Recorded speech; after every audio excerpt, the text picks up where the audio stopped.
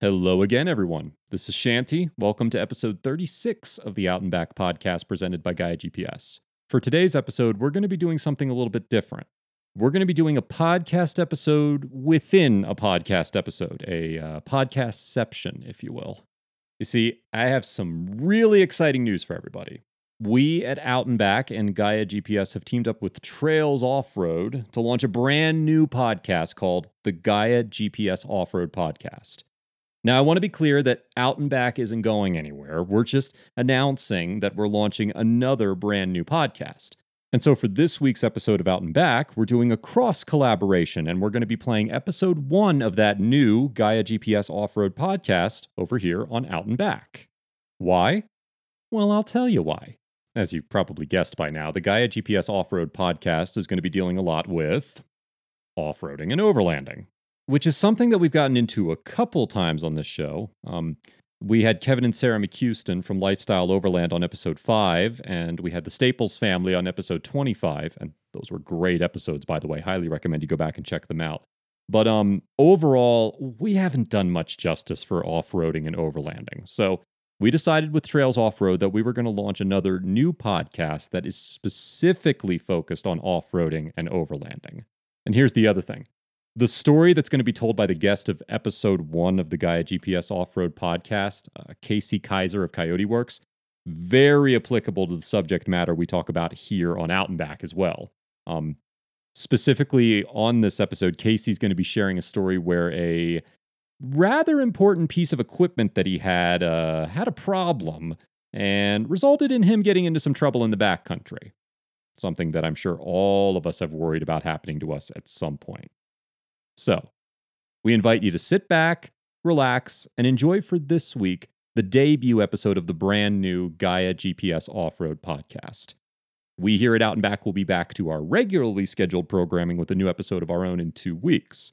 And if you enjoyed this show with Casey Kaiser today, you'll be able to find a lot more like this coming up on future episodes of the Gaia GPS Off-Road podcast, which you can find by going on Apple Podcasts, Spotify, Google Podcasts, and anywhere else that you listen to this podcast.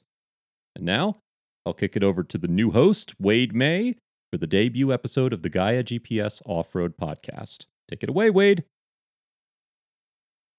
That was kind of the vibe that I had, was just lighthearted and feeling great, looking forward to the adventure. You always have this excitement at the beginning of a trip, and you don't know what you're going to come across. And sometimes it's amazing, sometimes it's okay, but it's always an adventure out there. That's Casey Kaiser from Coyote Works, and this is the Gaia GPS Off-Road Podcast. I'm Wade, your host, and today we're talking about when it all goes wrong. But first, check out this great deal from Gaia GPS. Gaia GPS has all the maps you could possibly need in one app. Whether it's off-roading, hunting, hiking, biking, it doesn't matter. Have all your maps in one app. No need to buy multiple apps. Gaia GPS does it all. And right now, podcast listeners can get a special discount on Gaia GPS. Get 20% off for a total yearly price of just $32. Head on over to GaiaGPS.com/offroadpodcast.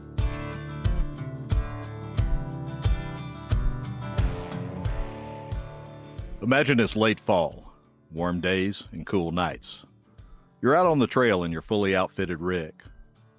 So far, the day's been absolutely fantastic. A good challenging trail, outstanding scenery, a few pleasant surprises here and there. And suddenly it all goes wrong. In the blink of an eye, your fun off-road adventure becomes a demanding test of your skills and fortitude. That's exactly what happened to Casey Kaiser in the middle of the Oregon desert. Casey was miles from pavement when everything went wrong. He never made it to camp that night. But he did make it home, and today Casey tells us about what happened and the lessons learned from the disastrous experience. My name's Casey Kaiser, and I live in the heart of Oregon in a little community called Prineville. I have the YouTube channel Coyote Works, where I do my best to document my adventures of exploring some of the most remote parts of Oregon and tracking down the pieces of lost history that I've got kind of a passion for. My interest in overlanding really started when I got my very first vehicle, an old Dodge pickup truck, got my driver's license, and had the ability to drive off of the home property by myself. And it was really from that point forward that I started throwing gear in the back of the pickup and camping out in the backcountry. So, 16, 17 years old. And even before that, I was doing it without a vehicle. I would come home after school on a Friday, finish my chores, and load up a backpack with some cans of pork and beans and some old blankets or an old sleeping bag or whatever I could find. And I would head out in the hills behind our house and go camping. So overlanding's just kind of been in my blood since the beginning. There's really two things that I love about overlanding that just kind of have fueled my passion for it my whole life. And one is just that chasing that place, trying to get to that place where I can have that feeling that not very many other people get to. It's just that drive to go a little bit further to find, what's over that next ridge, what's in that next valley, and hopefully, to drive down a track that maybe nobody's driven down for a couple of years. To me, that is the essence of exploring and overlanding. And then the other piece of it for me personally is I just have a real interest in the history, what came before us. To me, the original overlanders were the people that traveled out west on the Oregon Trail to discover. They left someplace in Missouri and went on a 6 to a 9 month journey to get here. And so I have a lot of my historical interest is in kind of that generation of people and that history that came along with that. And to me, it's just fascinating, the journeys that they went on and the trials, the tribulations, the heartache, the hunger, to imagine a journey where they averaged 8 miles a day over this country that we can breeze through a couple of 100 miles a day on is just incredible to me. Like previous pioneers and explorers, we too are searching for new places. Some of the best trips take us through vast, remote landscapes. My favorite kind of trip is, number one, a trip where I leave the pavement and I don't see another person that's not with me on that trip until I hit the pavement again at the end of my trip. So, that's one of the critical ingredients for me. The other thing is if I find a little bit of history along the way, and if I spend the majority of the trip seeing country that my eyes have never looked across before. Like for me, I rarely ever camp in the same place twice. I rarely ever drive the same route twice. I might go into the same area, but I want to see new country and new ground. It's that, again, it comes back to that discovery, that exploration, that spirit of seeing something new. In every off-road story, the vehicle is a main character. In this story, there are two characters, Casey and his Jeep.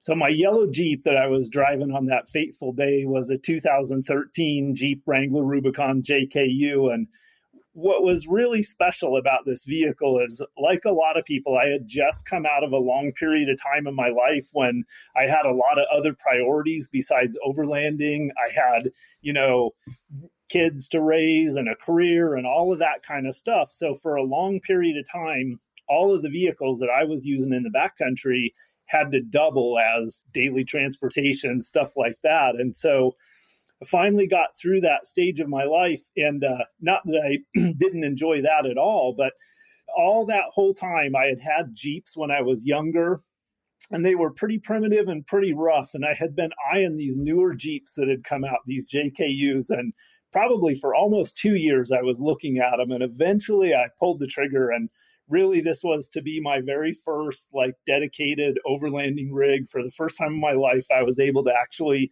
justify spending the money on a vehicle that was just going to be specifically designed for my overland adventures in the backcountry. So, lockers, disconnecting sway bars, the whole work. It was really a special rig to me. And I'd only had it for, I think, just a little over a year when that day came. Over the course of the first year that I had that Jeep, I just slowly but surely started fixing it up to just be a really specialized vehicle for what I do. And for me personally, that doesn't necessarily mean a big lift kit or anything like that. What it meant was setting up the vehicle for me to be able to live out of for days on end while I was doing these trips. Pretty simple stuff, just basically, good tires, good wheels, good solid spare, a lightweight solid roof rack on it. And then obviously a rooftop tent, critical piece of gear. That's my lodging while I'm out there. And then other than that, it was mainly the loadout in it, the Pioneer kit, the shovel, the axe, the recovery gear, the snap straps, the shackles, the come-alongs, and then my camping gear. And So I had really just got that Jeep fixed up to work just about perfect for my adventures. Labor Day 2018. Casey had the perfect trip planned, about 3 hours from his home in Prineville, Oregon. So this was in the fall. It was that perfect time of year when it's starting to cool off. We're starting to get our first couple of frosts at night, so they're crisp. The bugs have kind of gone away. You're not dealing with the heat of summer. You still have nice, warm, beautiful days. You've got that really cool fall vibe that I love out there. So I actually had, 3 full days in front of me of exploring out there. I knew of a couple of homestead locations that I identified that I was going to have to work pretty hard to get to. And then there was a big section of country that I'd never been in before that I had done quite a bit of map recon looking for some routes into. And so I had penciled out a bunch of what I thought would be passable routes to get me into this area that I'd never really explored before. Maps are the places where dreams are born. We spend hours poring over the maps, crafting that next big adventure. For Casey, that means finding the most obscure, out-of-the-way places, sometimes where the road hasn't seen travel in years. A lot of the historic sites that I find out in that country, and this trip was no exception, I utilize the historic map layers through my Gaia GPS app. So there's a 1900 and a 1930 map layer in there that I pour over a lot. Now, the coverage isn't everywhere with those maps, so a lot of times I'll use those maps to kind of hone me into, where historic routes and roads and things are, and then I combine that with reading a lot about local history. And when I say local history, I mean history that's local to whatever area that I'm kind of exploring. It's a lot of map recon, but one of the most incredible tools for finding that stuff has really been like the geo-referenced mapping apps like Gaia GPS, where I can actually overlay even mineral layers and things like that to see where mining deposits are or mineral deposits are. A lot of clues like that really help hone me into where historic activity has been. You also see a lot of roads on there that aren't necessarily on. If you use some of the base maps like the USGS Topo base maps, most of those maps were produced in the 80s, and they have a lot of things on them that the most current maps don't have on them. So yeah, that's really the process, is reading about history and then using, and again, these days it's just almost 100% my Gaia GPS app anymore, just because of all of the variety of base layers and everything that are available in there is really like taking away the need for me to go to multiple different sources.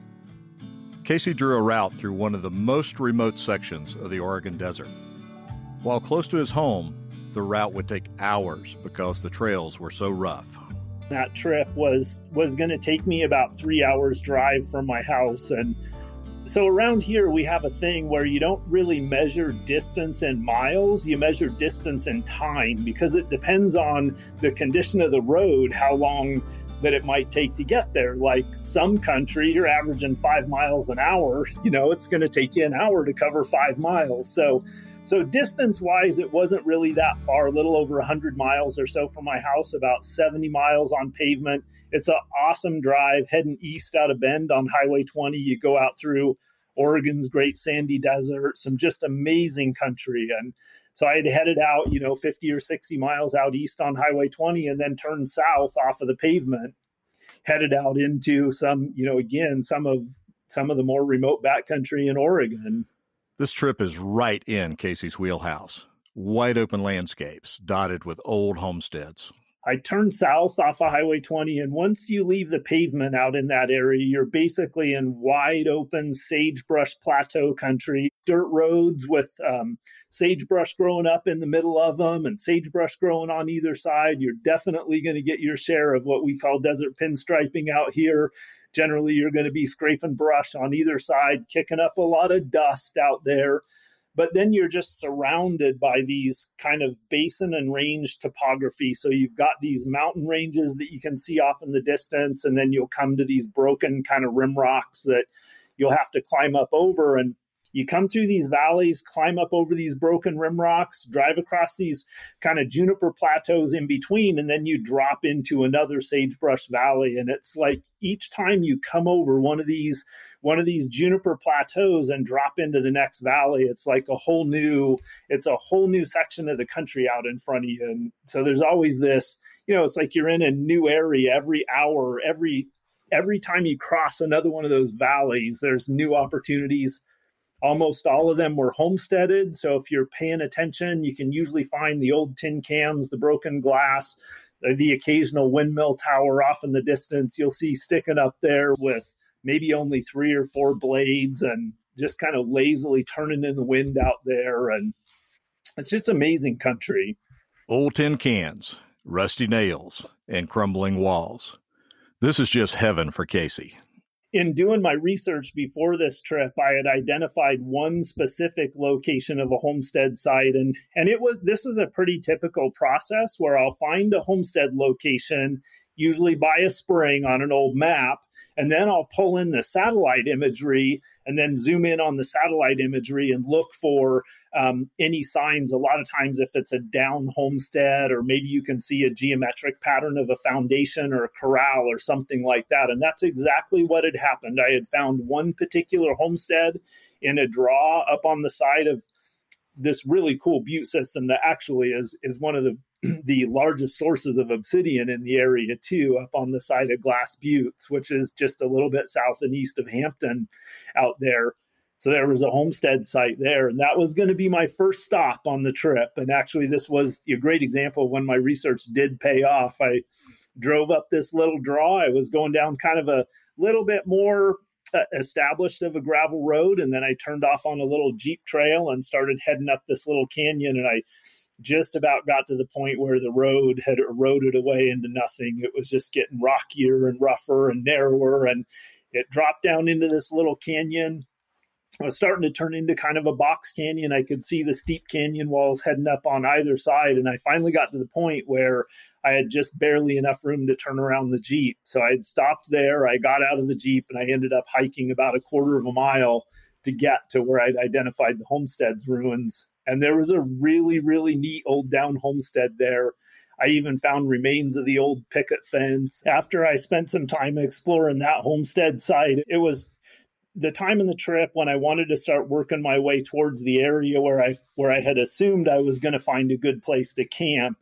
But that was going to be in an area that I wasn't really familiar with, and I had quite a few miles to get there. So I started picking my way across that country, and probably about an hour or so after I left that homestead, I got into country that I wasn't familiar with, where I was driving new roads.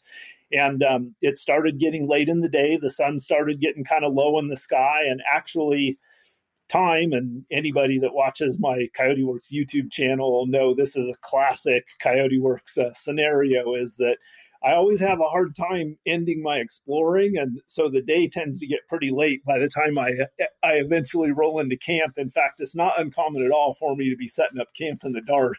The sun was getting low, but Casey had weather on his side. It was relatively hot, low 80s during the day, but it would start cooling down pretty fast in the evening. Crystal clear. It was just that Central Oregon blue sky, that pure blue sky that's just one of the most beautiful things that you'll ever see. He went on a hunt for a campsite. And I rolled up to one of the typical little barbed wire fence gates across the little 2-track Jeep road that I was driving down. I had probably done this a dozen times already that day, which is get out, open a gate, drive through it.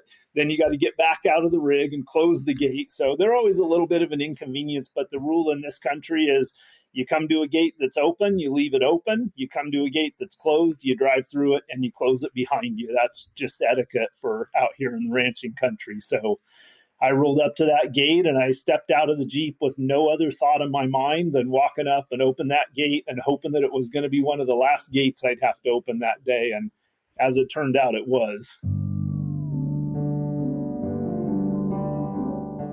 Walking up to the gate, something unusual caught Casey's eye. And I just noticed out of the corner of my eye, it looked like a little steam coming out from underneath my hood. And I didn't smell anything burning, so my first and instantaneous thought was that maybe I had a pinhole leak in a radiator line and I was leaking coolant under there. So I looked down, I saw that steam, and I thought, oh man, I hope that I don't have a serious problem here. So I walked around the front of the Jeep, and the Jeeps have latches on either side of the hood. So I'm a pretty tall guy with a pretty decent wingspan. So I reached out, my hands on either side, flipped those latches on the hood, reached down with my left hand, and as soon as I lifted the hood up, flames erupted underneath there. Nothing like this had ever happened to Casey before, but immediately his reflexes took over. I dropped the hood, I ran around to the back of the Jeep, and right behind my driver's seat I had a fire extinguisher, so I opened up my door, grabbed my fire extinguisher out, came back around, opened the hood back up again, and then sprayed it down with the fire extinguisher in there. And actually, for a moment there, I was really feeling this sense of relief. I emptied the entire fire extinguisher. Your heart's beating like crazy the entire time. You don't really have time to think about what's going on. At that point, you just have to act. And so I sprayed the fire extinguisher in there. And for like a brief moment, I couldn't tell you if it was 20 seconds or if it was a minute. I'm guessing it was a lot less than a minute. Okay. Right here, let's all agree that having a fire extinguisher is essential off-roading and overlanding gear. Do you have one or even two? But sometimes a fire extinguisher isn't enough. The flames were down. I'm looking at my hood. There's smoke coming out of the engine compartment in there. There's white, fire extinguisher stuff all over the inside of the motor. And I'm just starting to breathe a little sigh of relief. And then all of a sudden, the flames come back up in there. And I tell you guys, my heart just sunk at that moment.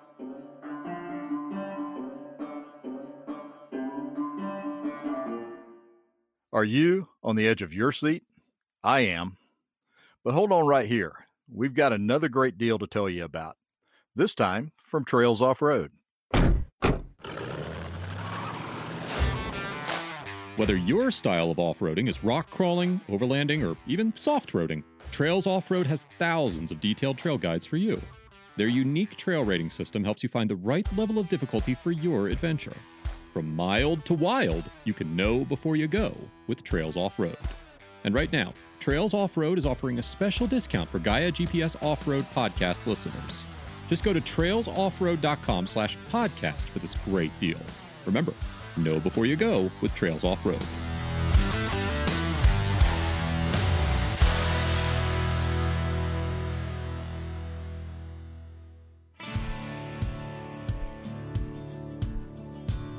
This is the Gaia GPS Off-Road Podcast. I'm Wade, your host, and today we're talking about when it all goes wrong. Up until that point, I was still hanging on to the hope that maybe I was going to drive out of there. But at that moment, when those flames came back up the second time and my fire extinguisher was empty, at that point, my whole philosophy shifted from trying to save the vehicle to trying to save myself and minimize the damage. When those flames came back up the second time for just a few seconds, they were nice and low, but literally within seconds, they were coming up all around the hood and everything.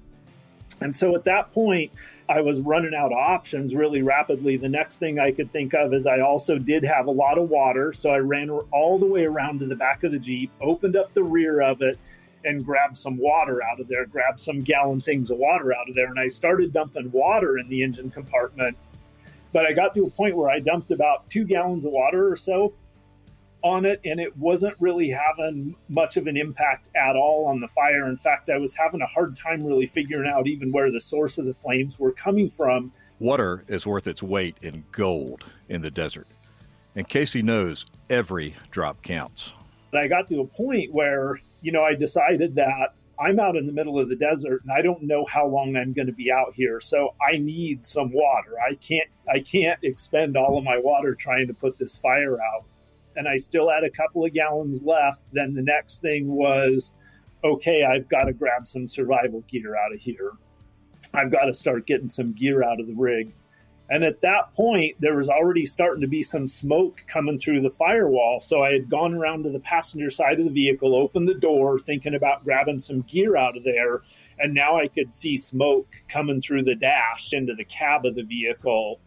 And so now I'm starting to think, okay, I don't maybe have very much time at all to grab gear out of here. So luckily, this has been something that I've felt really strongly about over all the years. I feel like it's so important to have a pre-packed pack or bag or something full of all the gear you need to stay a little while if you're out there. So that was the first thing I grabbed. I like to call it my zombie apocalypse bug out bag or whatever, but it has all the gear in it that I would need to spend a night. Once I had that, I really started thinking about, okay, what else is either number one handy or number two could come in the most, would be the most valuable to me to get out of the vehicle. So luckily, the way I kind of have everything packed, it's sort of in bags and boxes and modules. Then I grabbed what I call my loadout bag that just has kind of miscellaneous tarps and camping gear and things like that. I grabbed what I call my kitchen box that has my stove, my fuel, my food supply, all of that in it. And then I was able to grab my ice chest, and that was pretty much it. By the time I got that out of there, the flames were all along the roof on the inside of the cab, and it was starting to get to the point where I would reach into the Jeep to grab something, and the flames were just kind of kissing at my arms and my face. Casey's perfectly outfitted Jeep is literally going up in flames before his eyes, but that suddenly becomes the least of his worries. And the other aspect of it being in the fall is that is literally the driest time of year in Central Oregon. That's the longest period of time with the highest average temperature and the least amount of rainfall. The environment out there is a literal tinderbox at that point. And where I'm at, I'm in kind of an open area surrounded by sagebrush, but within 25 to 35 yards of me, there's starting to be juniper forest. And we're in the very height of fire season at this point right here too. So one of the worst things that started to happen at that point is as plastic and stuff started to melt off the Jeep, it would drop to the ground and it started catching the grass and the sagebrush on fire on the ground. So at almost the exact time that I got the last piece of gear out of the Jeep that I could get out, I realized that fire was starting to spread out around the Jeep. Like, this is already a travesty. I've lost my Jeep.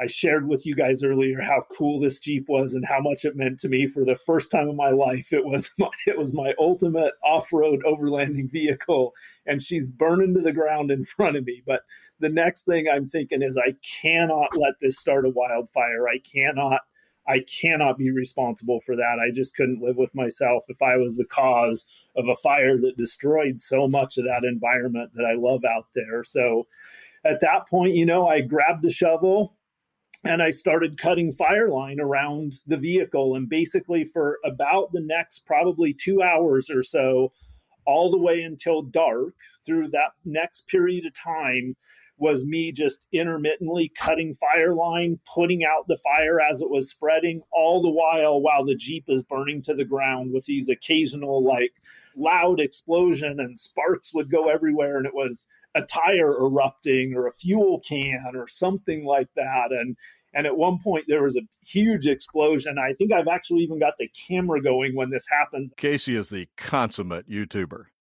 Even with explosions and a flaming Jeep and cutting a fire line, he's going to get some video out of this. Now, granted, it's terrible footage, and half the time it's shaky and my voice is cracking and everything, but I really was compelled to try to at least capture a little bit of the experience there. And there's one scene in there that I think is actually on camera where I'm talking to the camera and there's a big explosion in the Jeep behind me, and I sort of flinch and have to duck a little bit. When the flames finally died down, Casey realizes that he's not going home with his rig. Not that night, not ever. From the time that I looked over and saw that little bit of smoke coming out underneath the corner of the hood of the Jeep, to the time that the Jeep finally, the fire started subsiding and everything, was a couple of hours. And during that couple of hours, you kind of go from one sort of survival priority to another. And, all during that time, it's really a process of determining what is the next thing that you have to focus on? What's the next thing that has the potential to cause the most damage or potentially be life-threatening? So initially it was the fire in the vehicle, and then it's getting the gear out because I'm miles and miles out in the middle of the backcountry in the desert, right? If I don't have water, water arguably is the most important thing, but it is getting cold at night too. So having some kind of shelter and some basic supplies was the next thing after treating the initial fire. But then it's the brush fire, because the other aspect of starting a range fire out there is now I'm on foot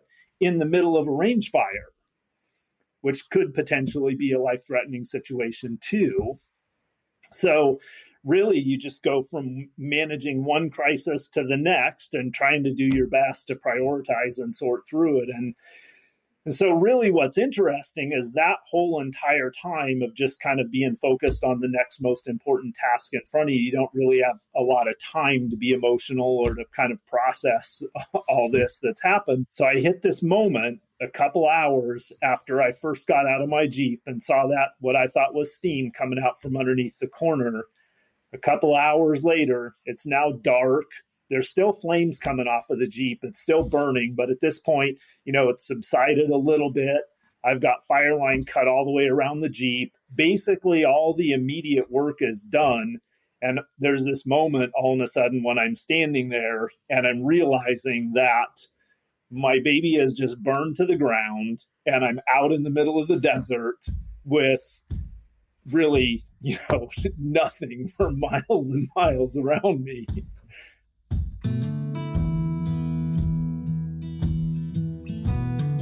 And his Jeep was beyond totaled. One of the things that was really amazing about this whole experience was just the realization of how much is flammable on your average modern vehicle. So after that Jeep had burned for a couple of hours and was basically at the point where it was just sort of smoldering and there was kind of some glowing red metal parts on it, really what was left of that Jeep at that point was this blackened hull that was pretty much the steel body metal of the Jeep, the steel of the bumpers. You could see the roll bar, the steel roll bars were there, but really almost everything else was gone, melted into the ground of that Jeep.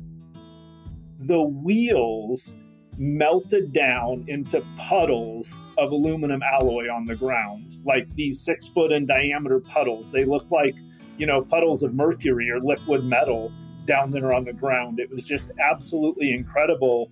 Everything that wasn't literally a form of like tin or steel, aluminum melted. I could find no trace of the roof rack. I could find no trace of the frame of the rooftop tent. All of the things that were made out of aluminum completely melted down and turned into there was probably about a 15-foot wide by 20-foot long puddle of melted aluminum underneath where the Jeep was sitting. And the smell when that fire was going, just that acrid smell of burning plastic and petroleum byproducts and oil, I'm certain I took several years off my life with all the smoke that I breathed during that experience. Casey started wondering, how's he going to get out of there? I'm a long ways away from any place. I'm probably 25 miles at least away from a road where there's any likelihood of me running into another vehicle. However, after the fire all subsided and everything, and I kind of drugged some of my gear over to a place by this juniper tree and started thinking about hydrating and putting some calories in me, and I looked down at my phone and I actually had a little bar of service there. So that was my first kind of little ray of hope in the whole experience. There wasn't enough service to make a phone call, but he did the next best thing. He sent a Gaia GPS track out to his friends. So I opened up my Gaia GPS app and I started drawing a track. So I knew that I couldn't get somebody to me the way that I came was going to be too far, because at the place where I was about 6 hours of off pavement driving to get there. But there was another shorter route that I thought somebody could get to me in about 3 to 4 hours from my town where I was from. So I drew a route. I basically used the tool inside my GPS app to be able to draw a route. So I drew a route and I texted it to a friend of mine, and I didn't get any response. I didn't have enough reception to actually have a conversation with him, and I didn't even know if that text went through. And then a little while later, I'm around there and I get a notification on my phone, and I had a text message from my friend on our way. So I knew help was on the way. However, what I didn't know is, like, it's the middle of the night now, right? And they're driving through country they've never seen before, following nothing but a track that I've drawn in Gaia GPS on roads that I've never driven on before. So I don't even know that the roads that I've selected for them to follow are passable roads. They're just theoretically a route in there. And I don't know how much she's navigated like this before, but I did show her how to use Gaia GPS earlier. So there was that. Not knowing if help would come, Casey hunkered down for the night. And then music to his ears. A couple hours later, I hear a motor off in the distance, and here she comes. So it was probably like around 3 o'clock in the morning or something like that, because we got all my stuff loaded up and we started making the long journey back to town. And on the way back to town, by the time we got back to town, it was actually just starting to get light outside. So it ended up taking almost the entire night to get home from that little ordeal. Dealing with the burning car and getting out of there safely was just the first chapter in this heartbreaking novella. On the next page, Casey had tow trucks and insurance companies to deal with. So one really interesting thing about the experience is that solving the situation with the fire and then getting out of there, that was really just the first part of it. Then there's a couple of other challenges that you encounter. And one is that I have this, burned out hull of a Jeep now that's out in the middle of BLM land, out in the middle of nowhere. So I took a day off of work that following week, and I met the tow truck driver in a little town called Brothers, Oregon, which was really the last known, point on the map. It was really kind of an eerie experience, though, when we got back to the side of the Jeep, because when I'd left there, it had been dark. And then when we got there with the tow truck in the daylight, it was really interesting to see how big of an area was burned around it. You could see where I'd cut the fire line around the Jeep and everything. And there was a pretty good area of burned out sagebrush and grass around it. And then, that's really when I was able to see all of the melted aluminum and everything from the vehicle that had just kind of dripped down through the frame and landed on the ground. So yeah, it was a pretty eerie experience actually seeing it in the daylight there for sure. Why the Jeep caught fire remains an unsolved mystery. So the both the insurance company and Jeep did investigations on it, and the theory that they have, and I don't think that there's any way for them to know for absolute certain, but the theory they have is they think that it was a transmission fluid leak that leaked transmission fluid on top of the bell housing. And because of the nature of what I was doing when I was out there, which was traveling at really slow speeds, it was relatively hot, 85 degrees or something.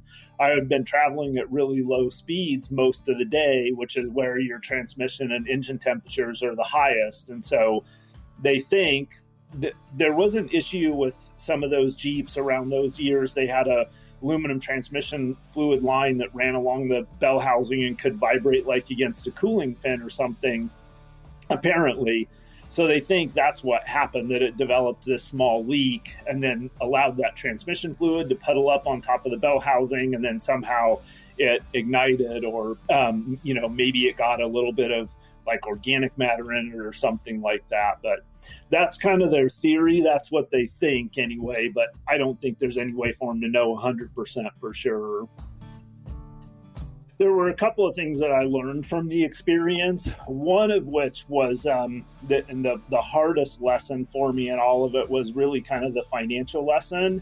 and a reminder of kind of how insurance works. And at the end of the day, really your auto insurance is basically designed to make you whole or replace the value of your vehicle at the time of the accident or at the time of the loss. And then obviously insurance companies their goal is to be profitable. So what they're going to do is they're going to try to give you the least amount of money they think they can in order to allow you to replace your vehicle in the condition it was at the time of the loss. So one of the things that I learned really, really quickly was that while I did have full coverage insurance on the vehicle, what that insurance wasn't going to cover was all of what they call the non-factory add-ons and accessories and all of the gear in it. So if you're an overland person like I am, you could potentially have tens of thousands of dollars worth of add-ons on your vehicle and gear in your vehicle, which was definitely the case with me in this particular experience. So my insurance happened to include $1,500 of coverage for non-factory add-ons and accessories. But if you think about things like tires and wheels and roof racks and all of that kind of stuff, $1,500 really doesn't go very far. And rooftop tent and, extra fuel mounting capacity and all of that kind of stuff that was all on there, there's really no coverage for any of that. So I think the first lesson was really that, if you're the kind of person that goes out in the backcountry and does that, it ended up being really inexpensive for me to fix that problem for the future.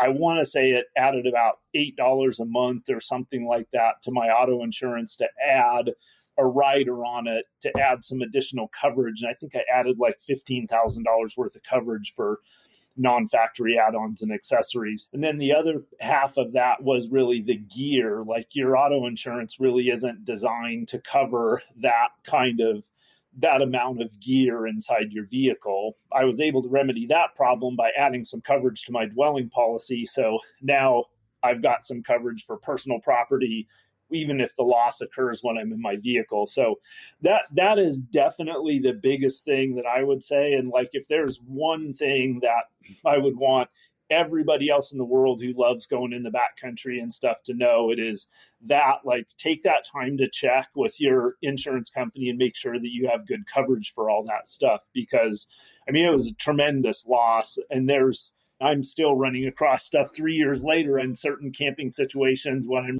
realizing that I need a certain piece of gear that was in my Jeep. You don't think about all those little binoculars and Leatherman multi-tools and all of those little things that you buy a little bit at a time, $100 here, $200 there, a GPS unit, all of that stuff.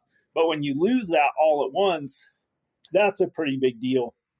The second lesson I would say that I learned, which is more of a reaffirmation of something that I already knew and did happen to be prepared for, but that is just the reaffirming the importance of having a pre-packed, like, for lack of a better word, I'm going to call it a bug out bag or an emergency pack, something that you can grab that has all the supplies in it that you might need to survive a couple of nights out there.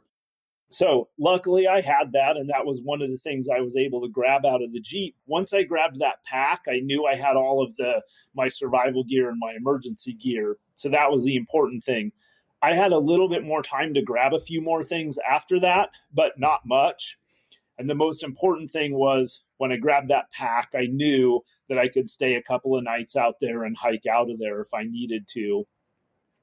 I would say related to that, kind of the third thing is, especially when you go into really remote country solo with your vehicle, I think the mindset that a lot of people have is they really kind of operate with this hope that nothing will ever happen to their vehicle. And we really stake a lot on our vehicle. Our vehicle is sort of our lifeline when we're out there. A lot of times it's not only our comfort, but it's also our survival and everything. But the reality is that vehicles are mechanical devices and they can fail. And what I would say is that luckily for me, and a lot of people commented about how calm it seemed like I was in that experience. But part of that is that I've always operated with the mindset that something could happen, that something bad could happen at any given moment. And so I wasn't psychologically totally in a state of shock when that happened, right? It was a scenario that I'd replayed in my mind before, that I'd thought about, that I'd prepared for, that I had the pack and everything. And I've been in a few other emergency situations too, and that helps. But a lot of it is just the mindset and knowing that there's a distinct possibility that your vehicle can fail you. What I always say is that there's less of a likelihood that I'm going to be in a true survival situation out there. There's a much greater likelihood that I'm going to be in an unplanned extension to my camping trip, is what I refer to it as. Like when my Jeep caught on fire, it didn't have to be life-threatening, the aftermath of it, outside of the danger of the fire and everything. But all it really was, when you think about it, is if I hadn't have gotten rescue that night, I would have just had to tack on another night or two to my camping. Worst case scenario, I would have had to walk probably about 25 miles in that scenario to get to a road that might have a couple of cars a day on it. But here's the thing is that, I've been on backpacking trips before. It wouldn't be the first time that I've lived out of a backpack, right? As long as you have the gear staged, it doesn't have to be a debilitating crisis. It doesn't have to be a survival situation. Now, if you don't have the gear and your rig dies and you don't have food and you don't have water and you don't have shelter and you're 25 miles away from a road, now you're in a survival situation. So for me, that is, just another huge affirmation of, number one, being mentally prepared for the fact that something can go sideways on you out there, something can go wrong. And number two, as long as you're mentally and physically prepared for it, and by physically I mean with the gear and everything, then it doesn't have to be a crisis and it doesn't have to be a survival situation. With his perfectly outfitted Jeep melted into a puddle in the desert sand, Casey salvaged what he could from this experience. A few really good lessons. One thing that I have changed a little bit about my loadout after that experience, or about the way that I approach things, is I consolidated my gear into a smaller number of containers to make it a little bit easier for me to grab more of my gear out of the vehicle if that ever happened again.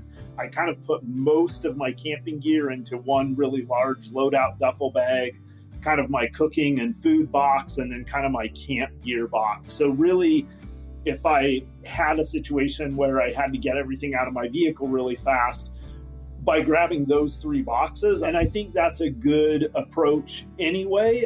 It also makes it easier to load and unload the vehicle, to transfer gear from one vehicle to another. So there's a lot of kind of practical benefits to consolidating that gear loadout. Casey also started carrying a satellite communication device with him on remote trails. What I really like about that is the ability to be able to send a text message to a friend of mine, because for the most part, I know guys that can come get me. I just need a way to make contact with them if I don't have cell reception or data reception. It turns out not even a disaster of this magnitude would keep Casey from his next rig. He went shopping for his dream vehicle, which was, you won't even believe this. Yeah, so after that Jeep caught on fire, a lot of people were really encouraging me to get like a Toyota 4Runner or maybe a full-size pickup, or really anything besides a Jeep. Everyone was like, oh man, don't get another Jeep. Those things catch on fire. But the way I look at it, I've already had my Jeep fire. So I think that's probably the safest vehicle for me to drive, because I don't know of anyone in the history of man who's had two Jeeps catch on fire. But the cool thing is I actually got the Jeep that I really wanted, was even a little bit of an upgrade over my JKU Rubicon. And that is, I got a JKU Rubicon, but I got the Recon version that even has a little bit heavier duty. It had the steel bumpers and the rock sliders and the upgraded axles and everything, even over the Rubicon. So a little bit stronger rig for me. I basically really fixed it up pretty similar to my Rubicon that burned. And I mean, interestingly enough, is that was really kind of my dream off-road overlanding rig. So it just felt natural to just really come pretty close to replacing it, but just upgrade it a little bit.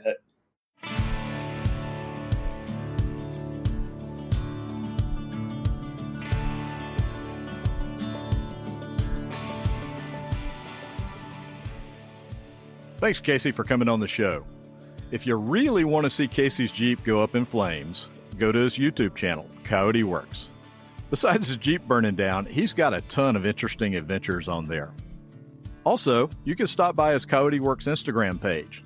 And while you're at it, give us a follow at Gaia GPS Off-Road. And thanks for tuning in to our debut episode. This is Wade. See you next time.